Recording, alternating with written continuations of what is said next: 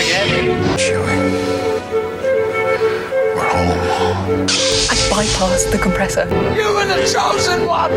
Something truly special. Congratulations. You are being rescued. Revenge is not the Jedi way.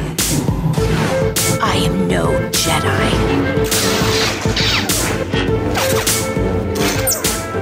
The ability to speak might not make you intelligent, but we're going to try to prove otherwise. This is the Clashing Sabers podcast. I am one of your hosts, Brandon, and I am here with my co-host. He's Tech's replacement in Clone Force 99. It's DeVore. You got a lot of weight on your shoulders, young man. I do, yes. Are you prepared for this? I hope I am. If anybody could live up to the standard, it's you. Thank you, sir. But I still don't think you will.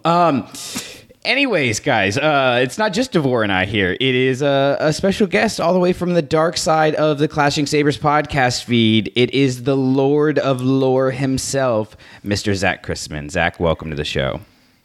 Do what must be done. Which was have you on the podcast. Because we haven't had you on this show in a while. I was just on Sith Talk, but... Yeah, I think it's been actually probably a couple years. That's just crazy. It's weird because, like, with all of us, we talk so much, you know, and, like, we do crossover shows, and I forget who's talked to who and been on which shows, so... I think I did a guest show with you guys, and then me and Mark did something, which Mark is awesome to talk to. That was a whole story in its own. We had an interview, and I misplaced the time and ended up staying all night to make this interview. But yeah, it's been fun. It's a good time here on the Clashing Sabers feed. So if you're not subscribed already, like, we've got a bunch of shows coming out, all different kinds of things, talking about all different avenues of Star Wars. So make sure you subscribe wherever you are listening, because we are here at the final episode of Clashing Sabers for 2023. So tonight we're going to look back on the year and talk about our top 3 Star Wars things from this year. And I am really excited to talk about this because I don't really have a clue where these two are going to go. I know of, like, some possibilities, but even after DeVore and I having a conversation about kind of the status update for Star Wars last episode, still not 100% sure where he's going to go with this. So it's going to be a lot of fun. But before we get into that, we'll get there in a minute, but right now I want to ask you, Zach, Mr. Lord of Lore, this very important question we ask on this show, which is, what have you been Star Warsing lately? Well, I'll have to be honest. I haven't been Star Warsing much lately. Outside of Ahsoka, I've been on a long hiatus, so it's a very boring answer, but that's exactly what I've been doing. I have... 2 hours left of my Stephen King Dark Tower run. It's 7 books, but I ended up going into basically 3 extra books to help supplement that series. And after that, I'll be Star Warsing the High Republic 100% the moment I get done. So we've taken a break from Star Wars, but we're excited to dip back in. It's kind of like when you take a little break from the gym, let the muscles heal up so you can come back full force in 2024. So it's going to be... Well, recovery is that's the only way you actually grow. So yeah, it's the most important part. So I've been taking a break. I really loved Phase 2, and I am so excited to get back into it. But the break, I think, was honestly, like, very nice, and it's going to make going back into that world that much better. So... like, DeVore and I kind of know with Eye of Darkness what's happened. Well, we don't kind of know. We know. But for you, one, have you seen any spoilers or anything about what happens in the book?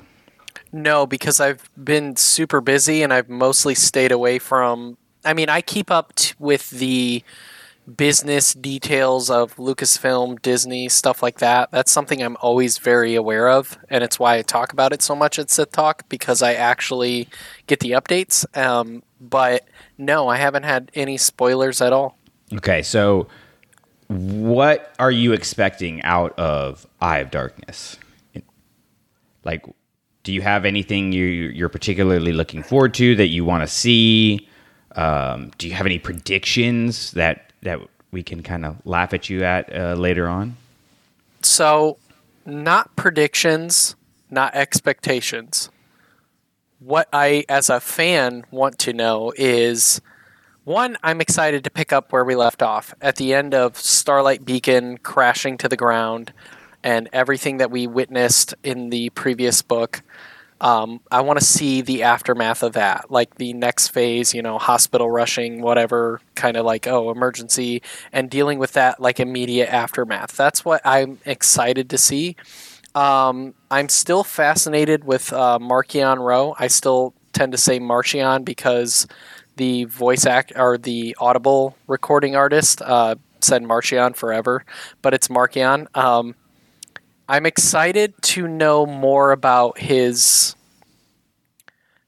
know more about him in general. We kind of know his family history a little bit, but I always look back to, what is it? The first book, Light of the Jedi, when he's talking about, I believe he's in a random planet and he's looking at old ruins and he is he hints at his family history, and I think we know what that is given Phase 2, but I'm excited to learn more about what he knows given what we know and his insight on that. I just want to know more about what his thoughts and feelings are about what we know. But I have no real expectations. I'm just along for the ride. Okay. There's definitely some stuff in the book you're going to be intrigued by. I'll just leave it there. I think you're going to enjoy it a lot. Devore, What about you? Have you been Star Warsing anything new since the last time we talked? No, much like Zach, it's been a little bit of a quiet period for me, though I do have some things on the docket, mainly to catch up on some comics. I gotta catch up with... I'm 1 or 2 issues behind on Shadows of Starlight. I gotta catch up on the main line. I gotta start High Republic Adventures. So I do have that on the docket, and I may do that this weekend, actually. See, I can't get into the comics. It's just not... It's not the medium for me. I've learned. So I've kind of, which honestly has been kind of helpful in helping me not need to be a completionist. Like I've come to terms with okay, this is going to be my High Republic I'm going to read all of the books, middle grade, YA, adult novels, all of them that come out. Shoot, even if the little kid, picture books were new stories, I'd read those too. They're just retelling parts of the stories that are in the other novels. And so I think that's kind of something really interesting about this whole endeavor has been the various levels of success I think that they've had in crossing things over. I think there are some characters that come into stories and you've got these 2 characters that have this long history and they try to explain it away in a paragraph. And it becomes kind of challenging for you to fully invest because you're I know that's happening in a place that I'm not going to read. And so that becomes challenging. Or situations like with Avar Kriss. I missed a lot of Avar Kriss in Phase 1 because a lot of her story happens in the comics. So I'm excited that in Phase 2, it seems like we're going to be getting a lot more of her in the actual novels. I read all of Phase 1's comics, and you say that you felt like Avar was the front and center of those comics, and she was, but ultimately I still feel like her actual, what she was thinking and feeling was more prevalent in the actual books themselves. Avar, to me, in those comics was much you didn't get a lot of her inner thoughts, her depth that you get in the books. There were other main characters in that first phase that really kind of actually carried that. That's how I felt. I don't know how you feel, Devore. That's an interesting thought. I hadn't thought about it. You might be onto something there. Yeah, because you're right. A lot of her story does happen in the comics. And I remember, that was one of the reactions when people... when Fallen Star came out, a lot of people had the reaction of feeling a little bit blindsided because that book really expects you to know what happened, particularly with Avar in the comics. And if you hadn't read it, then you had no idea why all of a sudden she's not Marshal of Starlight anymore. So, yeah, I mean, I think I would agree with you there, Zach, that I think, there's a lot of important stuff there in the comics in terms of understanding like some of her struggles that she's having, and the way that she started the pressure of fighting the Nile causes her to fall short of some of the more sort of heroic, idyllic vision, like images that people have of her. But yeah, I mean, I think the books, you get a little bit more of that inside point of view. And that's why I'm saying I mean, you are missing a actual arc of the story. And yes, Avar is that is her arc specifically, but for those who are not reading the comics, you still get everything you need from Avar in the books versus the comics, because while she does have an arc, the books actually give like her head tone, what she's feeling, what she's thinking, her kind of dilemmas. And I mean, that's just overly how I feel about that. I really did like the first phase of comics, but what I have a question for Devor is, going into this next phase that you've been reading, do you feel like they've maybe upped the importance of those comics? Because while I do care about the characters of that first phase of comics, I felt like some of it was a little bit more like reading a monthly comic versus reading an arc. Have they upped the to some degree? There's stuff I can't say because it'd be Eye of Darkness spoilers. But yes, they have upped the importance of comics to a degree. There's stuff that happens in comics that becomes very salient going into the books.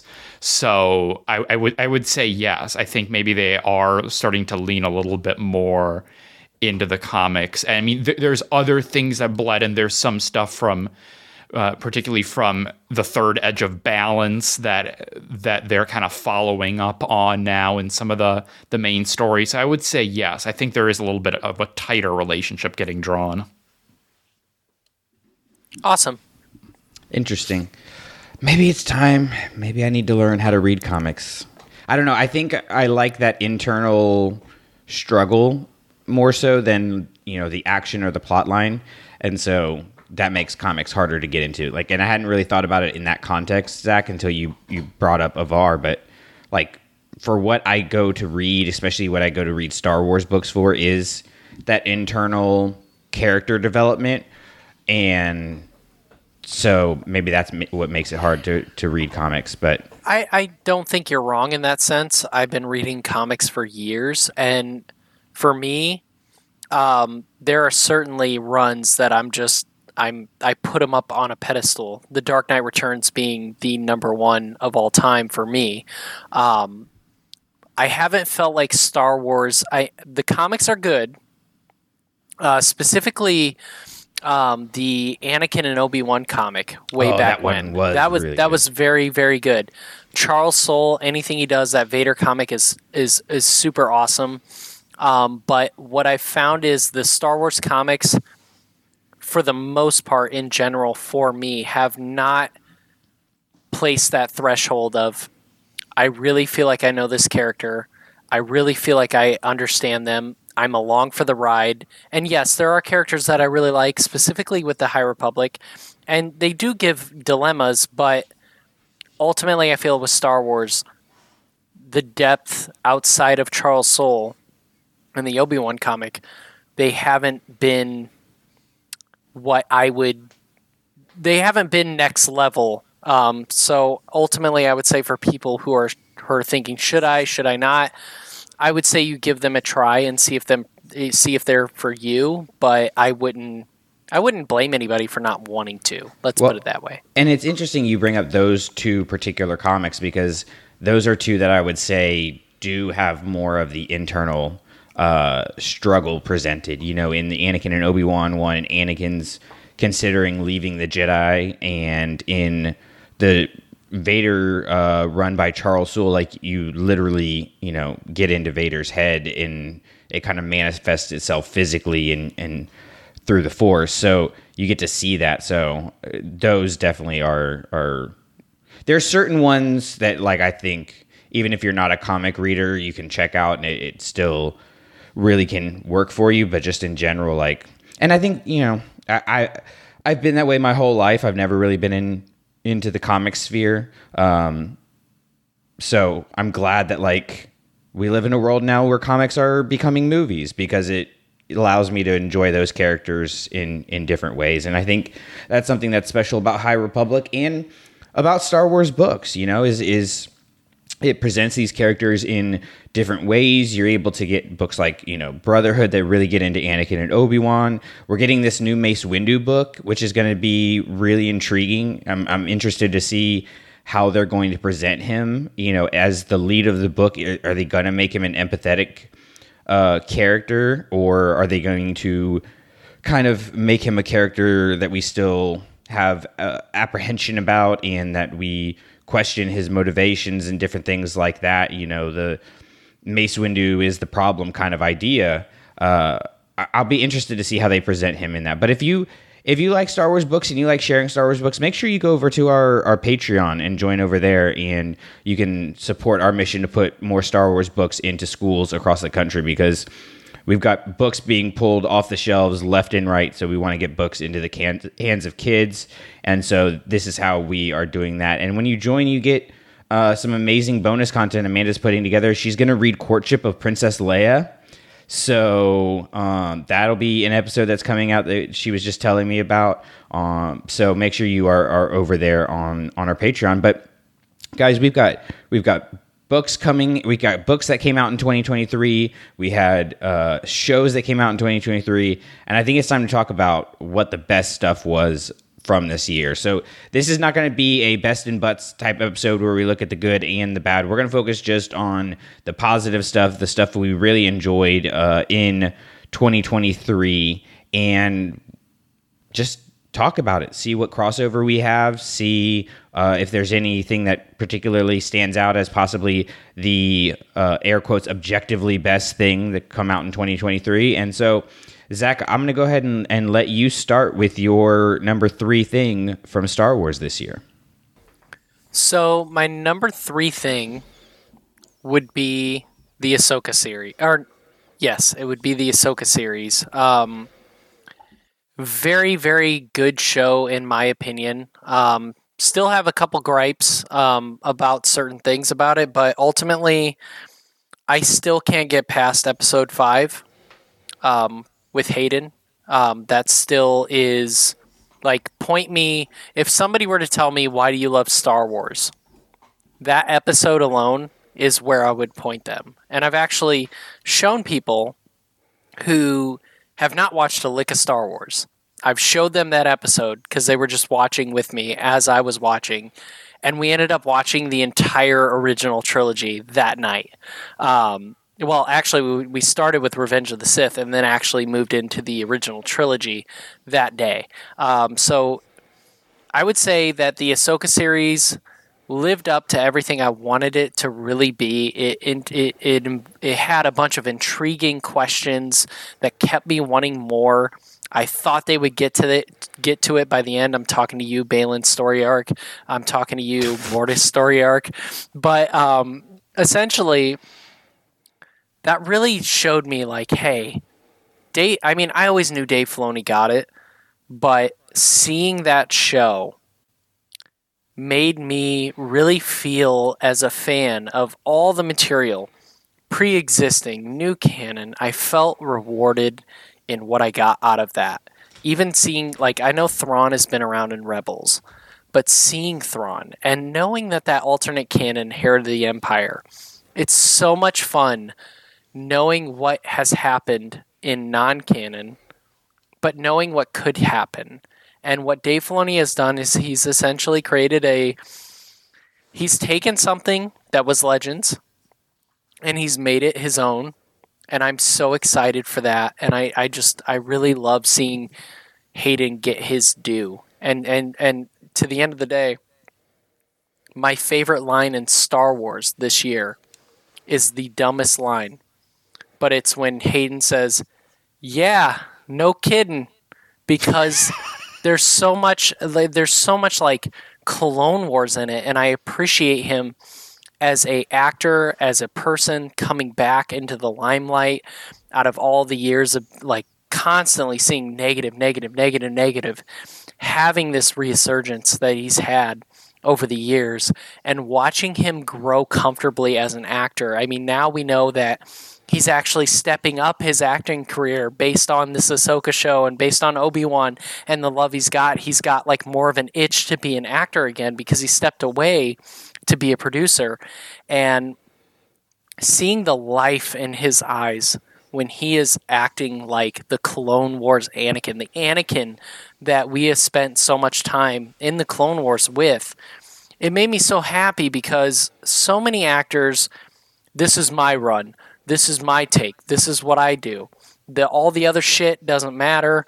This is my portrayal. I'm going to do it. I'm going to collect the check from Disney and I'm going to go for it. But there was so much love in that portrayal that it really boosted me up. And it was probably the first time being a Star Wars fan where I really felt truly rewarded for the years that I spent investing in this universe. And it's such a simple line, but it matters so much to me seeing these multiple embodiments of Anakin himself and that struggle in live action. It really mattered to me. Yeah, I mean, that is also my number 3, so I'll just go ahead and jump into it. Like, I second everything that you said there. You can tell that Hayden didn't just, watch the Clone Wars through one time. You can tell that he studied it and really thought about how he could bring his version of the character and the Dave Filoni, Matt Lanter version of the character together. And so that was really powerful. But just even for Ahsoka herself, like the arc that she went on from not trusting herself to becoming the Jedi in person that we knew and loved before Twilight of the Apprentice, which was kind of the end of optimistic Ahsoka, really. And so getting to see her come back to that was amazing. You mentioned Thrawn, like Thrawn in Rebels, fine. Thrawn in books sucks. Sorry, I said it. I don't care. But they actually like really got me here going, I'm kind of intrigued about what Thrawn's got going on here. Like, God, Kevin Kiner's score was insane. Like, I can't say enough about how great that score was. So, all in all, like, I think it's a great setup series for this Mandoverse future that we're going to have. And I'm just really excited to see where things go. I'm pretty sure that's not on your list, Devore. It is not. There is, in fact, no live-action Star Wars TV on my list because neither of the 2 installments this year really kind of did it for me. Well, go ahead and get into your number 3 then. Let us know. Is it animated TV? What is it? Yeah. So my whole for all my top 3, I really try to like capture the sort of swath of, different types of Star Wars content and the different sort of media that we got. Because as you mentioned at the top, Brandon, there's been so much stuff that has come out this year in a lot of different forms. And so I wanted to sort of capture the things that really left an impression on me. And so my number 3 pick is really going into that avenue of the written Star Wars. And that is A Closed Fist Has No Claws by Tessa Gratton from Tales of Light and Life, the Marta Rose short story. And great story. Great story. This is one of those, like, genuine up there, I think, best Star Wars short story probably since Eclipse, from a certain point of view, A New Hope. And I think just there's something, and this is going to come up later also in my top 3, like there's something that I've come to appreciate just about economy of storytelling, just like the ability to, of course it is impressive, no question about it, when you have, let's say, whether it's 8 episodes of a season of TV or a whole book to tell a story. But then there's also something on the other end where it's like you're given like, you're given a short story, you're given like, I don't know exactly how long, but let's say you're given like 10,000 words to tell a story that just like really packs a punch. And the ability to do something like that in such a short span of, time or words or whatever, I think is just really impressive. And I don't think we, credit that enough. And I think that story is just, it's so effective in terms of, getting into Marta's point of view after everything that happens in phase 2 and getting to see her start the Nile and, it being this kind of crucial puzzle piece in terms of the Rowe family and sort of how do you ultimately get to a figure like Marcion Rowe in, phases 1 and 3. And yeah, I think like she's so, I mean, this is obviously also the case in the phase 2 books and stuff, but like she's such a complex character, like the whole element of the short story where, she's with the Nameless and she's feeding all these Force sensitives to it and kind of watching out of this weird curiosity, like to see it feast. But then she's also, the whole story is, of course, for those who've read and know, like it's structured almost as this like message or something to some future Rowe, maybe Marcia, maybe somebody else, we don't really know. But like she has a point where she says like, we never should have taken them off the planet. Like it's so interesting that she's at this, on the one hand, like fascinated by these creatures, but then is also like repulsed by them. Yeah, it's like, I think it did a lot in terms of cementing Marta as one of my favorite High Republic characters as well. I don't know if I mentioned it on this show. I definitely talked about it on Don't Burn the Sacred Text, but at first when this story started, I was kind of annoyed with it. Like I felt like it didn't really have a structure to it. It felt very chaotic. And then slowly I realized like what the author was doing, Tessa Groton. Like you were supposed to feel that way. And I think it takes a special skill to not just write about something, but to actually make the reader feel that way. Like that takes a little something extra, and is, I think, what sets apart great stories from your average stories. And so once I understood that, I was like, oh, like that's the intention. She's not like doing this on accident. She's doing this because we're supposed to feel the chaos that Marta is feeling. And that just really, from there, it really took off for me. And like just seeing the contrast between where we had Marta at the beginning of phase 2 to where we have her in this story and how she evolves in this story is just absolutely insane. Her character just hits on so many levels, and like really she could be one of the top 3 things to come out of 2023. Yeah. Like, even beyond like how good phase 2 was. Like I look at the 2 YA books that she's more of a feature character versus the other books, and I mean it's not even close. Like I like Convergence and Cataclysm, but like Path of Deceit and Path of Vengeance are possible top 10, like Star Wars books. Like they're not for me, but I could that argument can easily be made. So right, definitely. I think building off of that, and I'm kind of sad that it just happens in a book that wasn't very well promoted, and I don't think a lot of people are. I think a lot of people see the Star Wars short story books as just like, oh, those are off on the side because that's what they've been. Yeah. And this one is essential reading, especially for this story.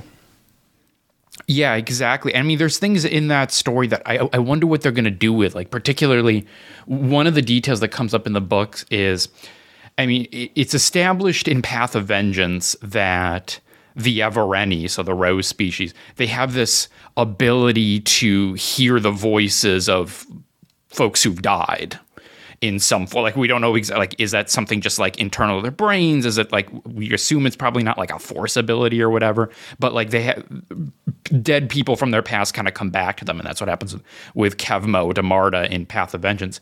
But then there's a scene where she meets another older Evereni guy, and he talks about how the Evereni can hear not just the voices of people who have died, but also of people who are going to die.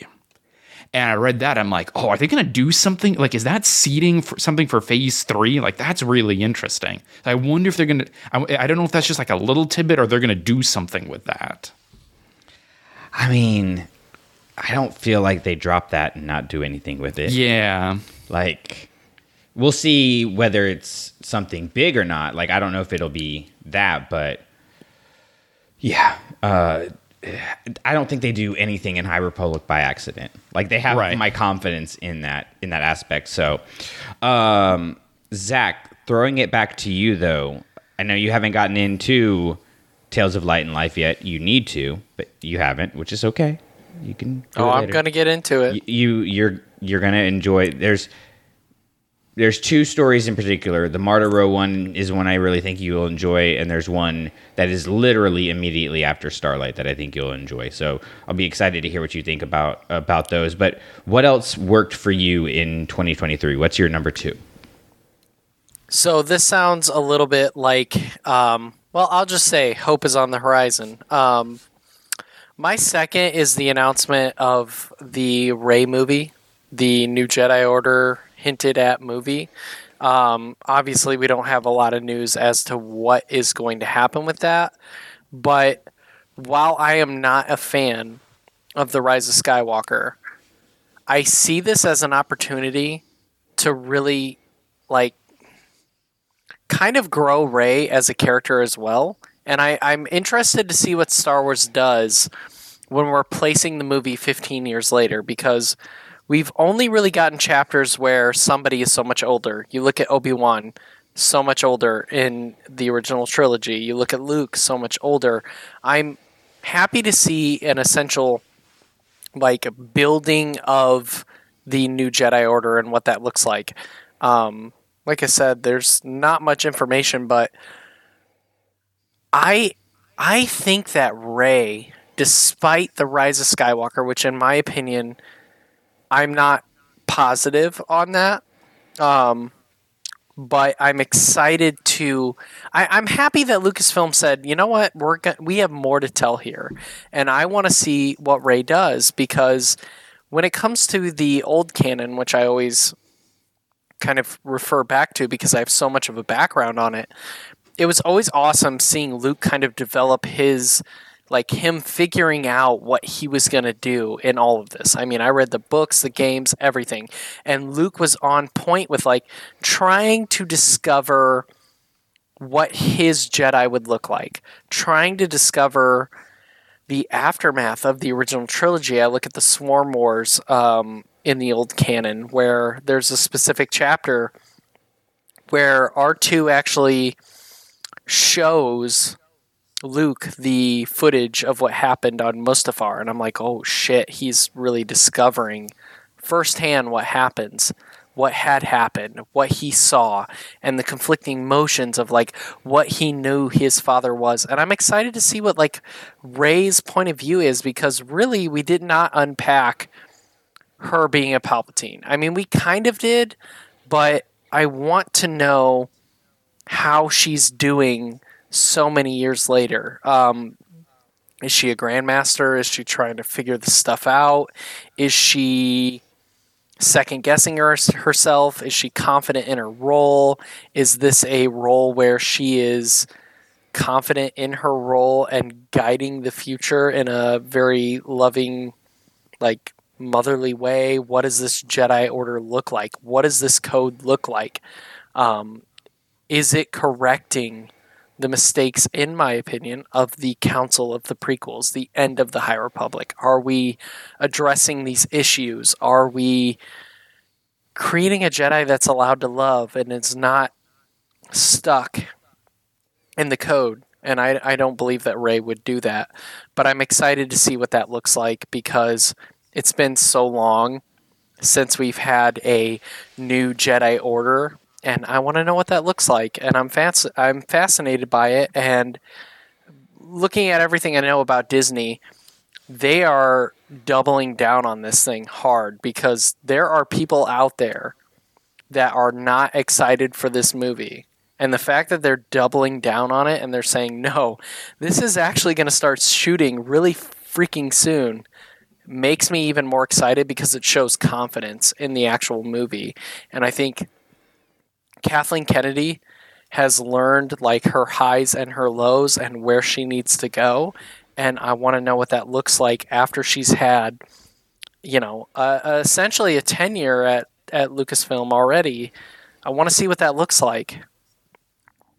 Yeah, I mean, I love Rey's character, and even though I do have problems with Rise of Skywalker, and I don't particularly like her connection to Palpatine, at the same time, like everything they did with her in that movie and everything they did with Ben in that movie, I enjoy to varying levels, but I really like the path that those two characters go on, and so I'll be interested to see how she has handled the death of Ben, and how does half of the dyad exist when the other one is not there? Like, what's the impact there? How are they going to touch on that? Because that was a big element and something that's fascinated fans.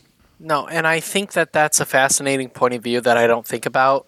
I have a weird thing about the dyad in general. It's relatable when it comes to something like the Old Republic, where you have Bastila and Revan, and they're so closely connected, and you could technically call that, before it was called a dyad, you could call that a dyad, but I still don't quite understand the dyad of the Force, so I think that's a very good point, because I would like them to maybe elaborate more on that, because for me with the movie, and I'm not trying to get into Rise of Skywalker, but it felt very like plot written stuff for me. I don't quite understand the dyad to this day, and that's not for lack of trying to understand. It just kind of felt like plot stuff for me, and I want to know more. Well, I think it's more of like how they are connected and, the power that their unity can bring. And so I do think that in a way Ben lives on in her because he did give his life for her.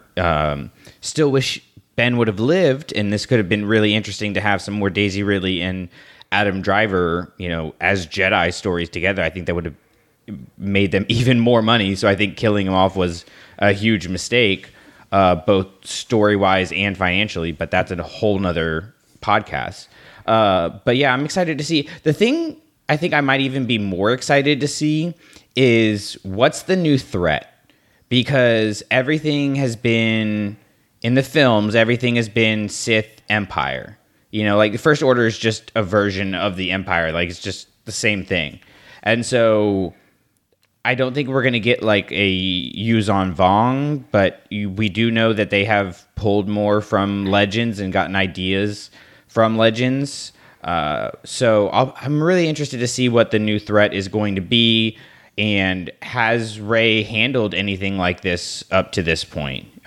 So lots of good stuff that's going to be happening there. But for me, my number 2 goes to something that I was excited about this year, but did not expect to impact me the way that it did, and it was Inquisitor: Rise of the Red Blade. I knew it was going to be on your list. I mean, will not and do not want to. I won't even say I can't. I don't want to shut up about this book. It is my new favorite book of all time, not just Star Wars, new favorite book of all time. I think it is one of, if not the best displays of the struggles of neurodivergent individuals and people with mental illness that I've ever read. And I have never felt the way that I did while I was reading this book. It was a visceral reaction for me, where it became more than just the words. It became an actual experience. Like I felt it in my very bones. And the fact that you both root for, you despise, and you even empathize with the main character Iskat is it's a real roller coaster of emotions. But going back to kind of what we were talking about with the Marta Rose story, like that's the intention. Like that's what Iskat's going through. Is this like she knows she is different. She knows she doesn't fit in. She knows and the people around her are judging her, and she doesn't know how to handle that. And you really get to feel that throughout the story. And I think the thing that is the most important for me for the book is just the way that it is a statement on what happens when people with mental health issues are provided with institutions instead of being provided with supports. Like, Iskat had problems. She had issues, and she was given the Jedi Order. She was not given a master that cared about her. She was given the Jedi Order. She was not given skills on how to handle her differences. She was given punishments. So, like, that for me just made the book absolutely fantastic. And like, Delilah S. Dawson loves her violence. She loves her murders. Like that, all of her books involve that. And so I really liked how she used the violence here. Like, it wasn't just violence for violence sake. It was violence as an aspect of the story, and that it because Iskat felt so out of place everywhere she went, that became her go-to. If I'm not going to be able to integrate into this situation, I'm going to try to dominate this situation. And for me, while the murder aspect of it is not relatable, that aspect of it of I feel like an outcast, so I'm just going to try to force everything to be the way that I want it to be instead of trying to fit in, was very relatable. And it's just, her story really helped me as a person feel seen. And so I think that's something that, you know, Star Wars allows us to do, or provides for us, you know, like, but this was just different. Like, I think about Ahsoka, you know, and for me, Ahsoka is more of a mentor type character, like getting to see what she goes through and how she handles situations has helped me learn how to handle situations. It's not like that with Iskat. Like, I don't want to handle things the way that she does, but it was nice to see an author be so vulnerable in the creation of their character, because she even starts the story off with a letter to the reader about her own struggles with mental health. And, I was going to say that. Yeah. That was, like, from there, I was just like, okay, well, she's got me hooked right now, because, like, that is a huge risk to take. But just, there is... The only problem I have with this book is it should have been a trilogy. But other than that, I love every bit of it. Yeah, no, I absolutely agree with you, Brandon, that I think it's an extraordinary book that, I mean, it does so much. Like, there's so much going on in there. It is, on the one hand, as you talked about, like, it's this critique of institutions, you know, the Jedi, but not entirely the Jedi, of course, because there's, you know, as you talked about, while she is a Jedi, you know, she is struggling to figure out her place, and she's looking for guidance, and then she doesn't really find it anywhere. The whole fog of war has, you know, shuffled the priorities of the Jedi, and they're not as interested in terms of guidance and mentoring. They're just really focused on, you know, very narrowly on, you know, winning these military victories. And so you see the way that the Clone Wars is really starting to kind of break down the order from the inside. So there's that, but then, I mean, there's even also, you know, the back, third of the book is about, you know, exposing it and revealing the kind of fundamental lie of the dark side, that, you know, there's this promise dangled in front of you of, you know, power and freedom and independence and all of that, but, like, you're as much a cog in the system as you were any other place. That's what she kind of comes to discover as an Inquisitor. Like, she doesn't have the freedoms that she thinks she does. So yeah, I mean, there's that. There's the whole self-discovery journey with her, in terms of, you know, being the only member of her species that she's ever seen, and then she learns, you know, what she is and where she's from, and that whole story of her going back to her home planet and finding her extended family and all that. And yeah, I mean, it's a very challenging book, because we talk so much about like, it's become this kind of truism of like Star Wars is about hope, and like this book ain't very hopeful. No, not at all. It's really not. Well, like even when she goes back to her family, like she literally finds her belonging and recognizes it. But by that point, she's so hurt and broken that she is unable to accept it and unable to stay there. Like she is very much trapped by the devil she knows, when the hope and the angel is right there in front of her and they're welcoming her and they're saying they're going to accept her. And like that for me was a big thing of like, wow, these when you really get worn down by society, by being told for decades at that point that you don't fit in with air quotes like people of your kind, to go to how Mandalorian talks about Grogu being a part of the Jedi, like you don't fit in with your own kind. And then when you do find your own kind, it's like, well, I obviously couldn't fit in here. That was a big moment. What I really like about that book is it does double down on the confusion of being a Jedi and the expectations. I think that book actually writes the confusion and expectations of being a Jedi better than almost any book I've ever read when it comes to that, because you're getting these inner thoughts so quickly. And like specifically with the first half of the book, you're dealing with like the day-to-day expectations, and like you're not getting much feedback. You're not getting this. You're told to like shut out this, shut out that. There's something that is intriguing to you, yet you're not allowed to talk about it. And when I look at Iskat, I look at like the Battle of Geonosis, where she finally unleashes her power and she's scathed because of it. And had somebody just said, I mean, like these Jedi have high expectations and we're dealing with a war. And when you read the book, you know that she's trying to do the right thing. People are dying everywhere in the modern world, not saying right or wrong, but in the modern world, if you had this power and you could stop these things like from killing other people, it would be, you would use it to your maximum, and then you get scathed for it. It's kind of it's kind of relatable on a lot of different ways, and it also just, like I said, doubles down on the expectations.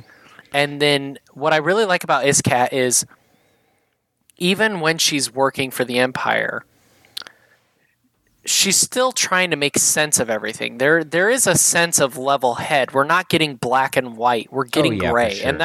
And that is my favorite Star Wars. When you're talking about Devore, the Martiro chapter and the complexities of Martiro, I agree with that, because that's the kind of stuff I like. People think that I generally lean towards dark side, but I don't lean towards dark side. I lean towards complexity. So what people think that, oh, he loves the Old Republic, he just loves lore and dark side and all this stuff. But everything that I've read when it comes to, or gamed even, the Old Republic, the dark side, Revan, complexity, so much complexity. They were trying to fight a war that the Jedi did not want to fight. And he became a Sith Lord in that sense to try and stop the war. And when you look at characters like Revan, Iskat, I look at Juhani in the Knights of the Old Republic, accidentally slain her master in the battle of the war, and actually needed the love of Revan in that game to actually bring her back to the light. That would be something that Iskat would have needed, somebody to be very human with her. So I really, it's not about the dark side. It's about the gray and the nitty gritty that I really love. So I absolutely agree with you. I love this book. It is, yeah. I mean, I talked about it forever online.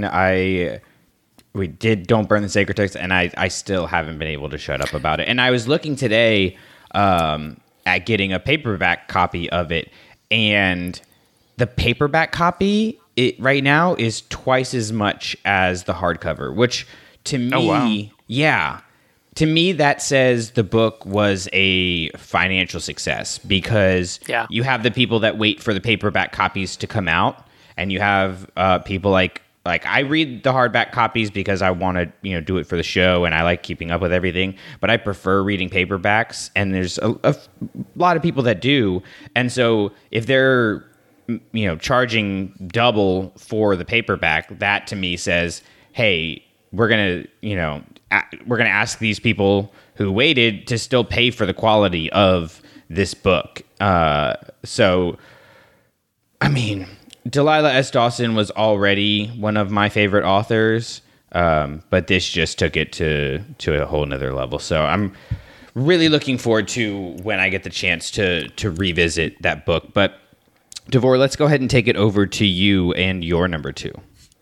All right, so this whole conversation about Star Wars stories with kind of complex and complicated morals leads actually neatly into my number 2, which is Jedi Survivor. So I played Jedi Survivor when it first came out back in April, May, whatever it was, and I did a replay not that long ago, maybe like September, October. And, I had enjoyed it, just as well in, back when I first played it. But there was something about playing it on replay. And I think maybe it was a function of the fact that I already knew the story. And so you're less in the moment of like, oh, what's going to happen next? Where are they going? And you kind of already know where the story's going. So you can kind of savor it a little bit more. There was something about that replay that really clicked for me about just how special and important the story that we get in Survivor is. I mean, I think there's so much that I think the game does really well. I think on the one hand, it represents some of the best in terms of, like what a lot of Disney Star Wars has tried to do, which is like bridge different eras and kind of like break down, the distinctions of like, this is the prequels and this is the original trilogy and whatever, and really try to say like, this is one universe and all these things are kind of coexisting. Where in Survivor, you get a story that's of course set in the dark times and, you have the Empire and all that, but it's also a High Republic stories in there. And then you've got like the prequel elements and like brought in there too a little bit. So like, I really love that blending. And then also just, I love the story. Like, we talk a lot about like one of the truisms about Star Wars Rebels is that like its morals, its focus is a lot about like how we choose to fight. And like Survivor is very much on the other end of the spectrum, which is like it's very much a story about that asks the question like, what are you fighting for? And like all these characters have different, things that they're going for, whether it's, Cal and the Mantis' kind of just like the struggle against the Empire to survive, whether it's Seer working with the Path and helping out Force sensitives, whether it's Dagan Gera and him trying to get to Tanalorr, Bode and his daughter, and all of these characters are the different motivations. Like so much of the story is about like, what are the causes that you're committed to, and like, what are you serving? There's the line in the final fight with Ravis where he says something to the effect of like, well, without a code, all you serve is yourself. So like, and that's so much of the kind of beating heart of the story. And, it ultimately ends in this very kind of thorny fashion where they're on Tanalorr and they decided they're going to make this a home for the folks on the Hidden Path.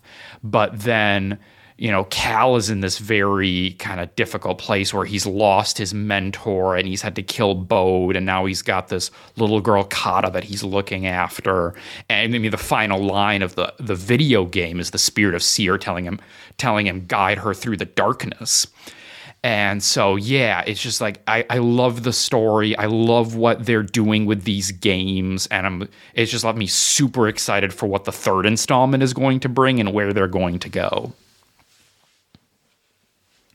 Yeah, I look at Jedi Survivor and that game really meant a lot for me. And what I really appreciate about the game is I always look at the average fan base, and everybody seemed to grasp what was happening with the High Republic and the intrigue of that. But also, yes, the characters alone, like Cal's story. When you go into Jedi Fallen Order, I love that they didn't tempt Cal with the dark side. Cal was always like the guy that he was the hope, the ray of sunshine, and I love that they waited until the second installment to actually bring him there. And I felt like in a game sense, they actually tried to make you feel what it feels like to be under the dark side. Yeah. Yeah, that game really, I mean, like, Bode and his story and where that game leaves off is just, it leaves you wanting more. And it goes to another success when it comes to the games. But damn it, it is so much fun playing with a crossblade lightsaber in that game. Yes. Well, I am not a gamer myself, so I have not played it, but I did read Battle Scars and absolutely loved that. Battle Scars is very, very good. God, such a good book. That would probably be the number 4 on my list. But that brings us to our number ones. And Zach, what was your best Star Wars of the year? So my number one sounds, again, like the Rey movie. I have hope on the horizon. I am so damn excited for the announcement of James Mangold's Dawn of the Jedi, in the hopes of what it could be, the descriptions of what he says. This is going to be the Ten Commandments of Star Wars. I want to know what he's doing, and I'm kind of hoping, like, to bridge my 1 and 2. I'm kind of hoping that there is some kind of story arc where, if you watch the Rey movie and you watch the James Mangold Dawn of the Jedi, they counterplay. Because when you look at The Last Jedi, there was so much intrigue on the first Jedi. And I want to know what that looks like. If they actually go back to that. If they go back to the Prime Jedi. I want to know if they actually do that. And I want to know what that looks like. And I want to hear this story of before they actually know that they're Jedi. And the discovery of what that means. There's so much intrigue there for me. And you can't blame me for picking that, because if I'm not getting the Old Republic remake anytime soon, if I'm not getting anything, this is as close. And I don't need an Old Republic story, but I want something that's so far removed and so far back in the past. I want to see what this looks like. I'm fascinated by this idea. And you could put Dawn of the Jedi and insert any director, and I would be so happy. But the fact that it's James Mangold makes me, like, just dance, because I'm a big fan of his work as a director, and not just in the comic book verse. I love Walk the Line. I love Ford v Ferrari. But I also love Logan, and I love what he did with Wolverine. He took a character that was loved for so long and really elevated him to the point where it was up for Oscar nominations. That's insane. And while status and awards don't matter in a podcast like this, it goes to show there's a director out there that loves something as simple as comic books and can make that an Oscar award-winning contender. And showing that love in such a human way, in such a grounded way, makes me excited to see, okay, this guy took the Wolverine, he took the comic book Old Man Logan, he broke it down, and he created a human story out of this comic book universe.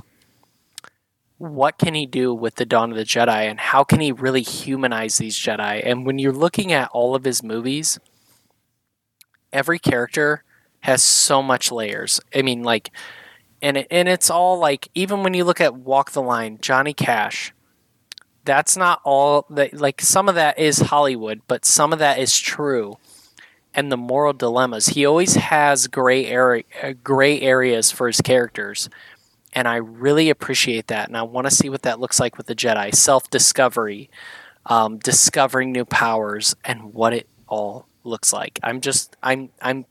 I really love the announcements this year, and I can't get past that, because while I loved what we've gotten, specifically with High Republic Phase 2 and Ahsoka, I'm excited for the future. And that is something I haven't really said in a very long time.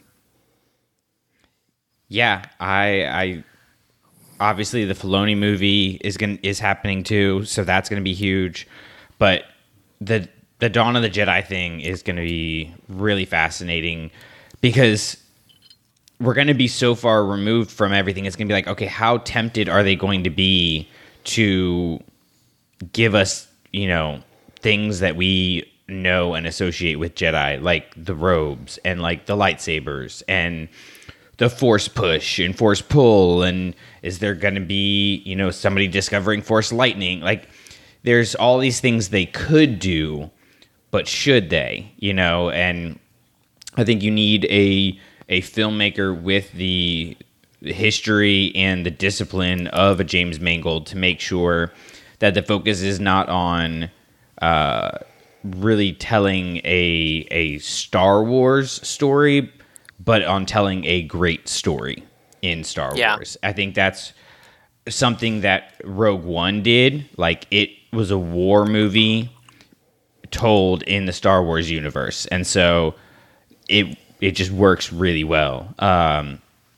So yeah, Mangold movie is going to be interesting. And that's, that'll start filming here. Ray will start filming here. It's going to be really fascinating. So that leads into my number one, because this is something that I had been looking forward to for a long time, and I finally got that payoff like we're hopefully going to get with the Mangold movie, and that is going to Galaxy's Edge for the first time. Oh, nice. It was nice. a life-changing experience. It got to go with Mark, which made it even better because he's the best. And to just walk in there, I am not somebody who can really like get in a costume and step out of reality and be in like a character's mode or anything like that. So I was very apprehensive of the ability that I would have to immerse myself in Star Wars there. Like, am I actually going to be able to accept like this is Star Wars and be able to more or less play in that galaxy? And let me tell you what, walking through that tunnel, I was in right away. Turning the corner for the Millennium Falcon was, I almost fell to my knees, to be totally honest with you. It was crazy. And then I got to meet Vi Marati. I got to meet Rey. That was insanely cool. But for me, more than anything, I'm looking at it right now on my desk. It was building my lightsaber that really was just a peak Star Wars experience. The way that you make it is so cool. They make it this entire storytelling experience. I'm not going to ruin anything because I think part of what made it so special for me was the fact that I didn't know anything going in. But I will just say there are only two other times that I felt the way that I felt when my lightsaber turned on and the reveal of it happened. One was when that opening theme song hit for The Force Awakens, and I was seeing my first Star Wars movie on premiere night in the theater. The second was walking out of The Last Jedi. Just everybody can have their own opinions on it. For me, it was a life-altering film experience. The fact that I can put an amusement park in, like a Star Wars amusement park, in the same conversation as major Star Wars film releases, I think says enough in and of itself. So, again, I don't want to spoil too much for people who haven't had the chance to experience it. This is one of those things, like, if you know, you know. But once you know, you're so glad you do. And yeah, like, I understand, it's cost prohibitive for some people, and I'm very thankful that I was able to go. But I mean, guys, if you haven't been and you can, it's definitely worth what you get out of it. Both just going to the park and especially the building of the lightsaber, because that was the part I was most worried about. I'm like, I'm spending how much on building a lightsaber? And it was going to be a long hour and a half drive home with Mark if I was disappointed in that that experience. And I was not. I mean, let me tell you, it's not that bad if you bought a lightsaber off of Saber Forge. Yeah, but I hadn't. I hadn't. So, oh man, when I went there, I was like a king. I was like, oh really? We're only charging this? Yet you're gonna charge $20 for blue milk? Oh. Okay, yeah. I can live with that. Blue milk was good too. Blue milk was good too. So yeah, it was just wild. It was absolutely wild, and I don't know if I'll go back, but I definitely would go back. Which again, like I had a lot of apprehension going in just because of me and what I know about myself, and all of that washed away when you walk through that first tunnel. So that was a great experience for me. Devore, what was your best Star Wars experience this year? I like that pick a lot. I didn't know where you were going to go because I was sitting here like, he's already done Ahsoka and Red Blade. Like, I know. What's left? Well, like, what else is he going to... That was what our whole text conversation was about. I was deciding on what my number one was going to be. Oh, that's a good one. Yeah, so my number one, as we've been talking about in this whole episode, a lot of great stuff came out in 2023, from TV to, books, comics, video games, everything. And of all that, there's one in particular that has just stuck with me from the first time I watched it, and it's just latched onto some part of my brain and has not, and maybe will not ever let go. And I am referring, of course, to Screecher's Reach. That is not where I expected you to go, to be totally honest. Yeah. I thought Bad Batch was going to be the number one. That was one of the contenders. It was going to be Bad Batch. It was, and if it like within that narrowly, I might have said The Outpost. But I'm going with Screecher's Reach because, back in my number 3, I was talking about the whole economy of storytelling idea, and I think just like what they're able to do just in the Vision short in general, but like with this one in particular, where it's like you're given the task of like, you have to create the story that has, a beginning, a middle, and end. It has all original characters. You've never heard of these people. You have to give them all an arc. They all have to go on a journey. They have to go through some sort of change. And it has to be, there has to be the emotional reward and payoff, and you have to feel invested. Oh, and by the way, you have 12 minutes of airtime to do it, 12, 15 minutes, whatever it is. And the ability to do that, I'm just so impressed by. And then this story in particular, it is just, it's so, like, it's such a viscerally unsettling story. And, like, it's one of those things where, like, you finish watching it and you feel bad, but you feel good that you feel bad, Yeah. So, yeah, it is just like, I every now and then I think about Screecher's Reach, and I think about the ending, and like it just hurts so much, the journey that Doll goes on, and the way that she is, her situation and her struggles is just kind of twisted and used by this person to turn her to the dark side. Yeah, it's just like it hits something like deep and primal in me, and like it's it's just gonna be in there. And like Vision season 2, it's like I feel like it kind of came and went, compared to the first season. We didn't get a tie-in novel, like we didn't get a lot of kind of supplementary stuff, and I think that's unfortunate. But yeah, for me, for in terms of if I have to go with like the number one thing that impacted me from this year, it's Screecher's Reach, man. I mean, it's a great episode. I don't know if it would be my favorite episode out of Visions. I really liked Sith. That was a... Yeah. But Screecher's Reach was...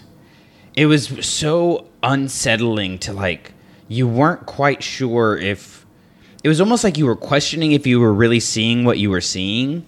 Yes. Of like, this is not the way that Star Wars is supposed to go. Like, yeah, because it just keeps getting like worse. Yeah. Yeah, and then the things you think are good are bad, and the things you think are bad are actually like just trapped, and it's just and like you said, to do all of that in 12 minutes is wild. Like, and that's the power of Visions, you know, like you get this opportunity to tell a unique story, not captured and caught by canon, not even caught by, you know, the reality of like what Star Wars has been before, or the directions that Star Wars is going. Like you completely are going off of like what Star Wars means to you as a creator for these different creators that are making it. And God, if like they just don't go all out on these things, like these should honestly be like kind of like the short stories in From a Certain Point of View are, like almost like audition tapes for you know, future Star Wars storytellers, because could you imagine bringing some of these people in to do whatever the next animated series is? That would be incredible. It would be great, you know, like you bring in you bring in more diversity, which is always a good thing, but also just you bring in these storytellers that have proven that they can do it in the Star Wars galaxy. You know, like there are some that, you know, are okay, you know, not that great, but then you've got ones that people are talking about for a long time.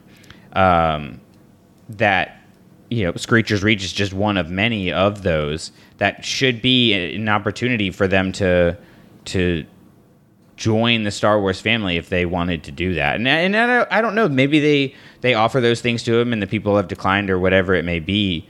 But I mean, I think the book set a precedent of if they can do it in the short story, a lot of times they can do it in a much bigger story. I mean, look at Brotherhood.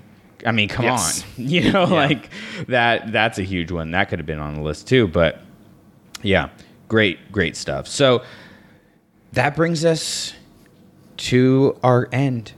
2023 is now officially over. Ignore the next 15 days or whatever, how many are left at the time of the recording, or excuse me, at the time of you listening. At the time of us recording, we've got 16 days left. Just ignore them all. We closed it out. Happy New Year, everybody. Welcome to 2024. And we hope you'll stick around and continue listening to us over here at the Clashing Sabers Network. Like I said earlier in the show, you get all of our shows in one feed by just hitting that subscribe button. So we appreciate you in advance for doing that. And if you like what we're doing here, if you want to share this with people, I mean, socials, obviously, word of mouth is huge. But go and leave us a rating and review. That would be a nice way to help us ring in the new year. And you, of course, can follow all of our socials at Clashing Sabers. Again, all of those links, along with our Patreon, are all in the show notes. So, Zach, you've got Sith Talk, but if people want to follow your daily life, where can they find you? You can find me at SithTalker25 on Instagram, talking about all things very recently, working out, gearing up towards DECA competitions and Star Wars content, as well as the various other fandoms that I get into when it comes to cinema, TV, all that and above. And Devore, for you, if they want to hear you wax poetic on more Star Wars, where can they do that? All right. Well, you can follow me on X at A Larger View Pod. I hate you so much. You can also listen to me. You can also listen to me as a co-host on Space Swifties, a Star Wars and Taylor Swift podcast that I host with my wife, the one and only Meg Dowell. So go over and give that a subscribe as well, because it is, I mean, it seems like the most random podcast in the world, Star Wars and Taylor Swift, but just trust me, guys, it works. It really works. And that wraps it up, guys. Here's the thing. I think we need to make sure that 2024 is the best year in Star Wars. Like, I know we're going to get the Acolyte. I'm sure it'll be fine. But we Yes. Fine. It's going to be everything I ever wanted and meet all my expectations. Well, here's the thing. Here's all I have ever wanted out of Star Wars is Batch 8. Hi-ho. Hi-oh. All Clashing Sabers productions are the intellectual property of the Clashing Sabers Network and ClashingSabers.net. All licensed sounds and images are the property of their respective copyright holders and are used for informational and educational purposes only. For more information on our nonprofit or to nominate a teacher, go to ClashingSabers.net. For questions or inquiries, please email us at ClashingSabersNetwork@gmail.com. You're just going to walk away?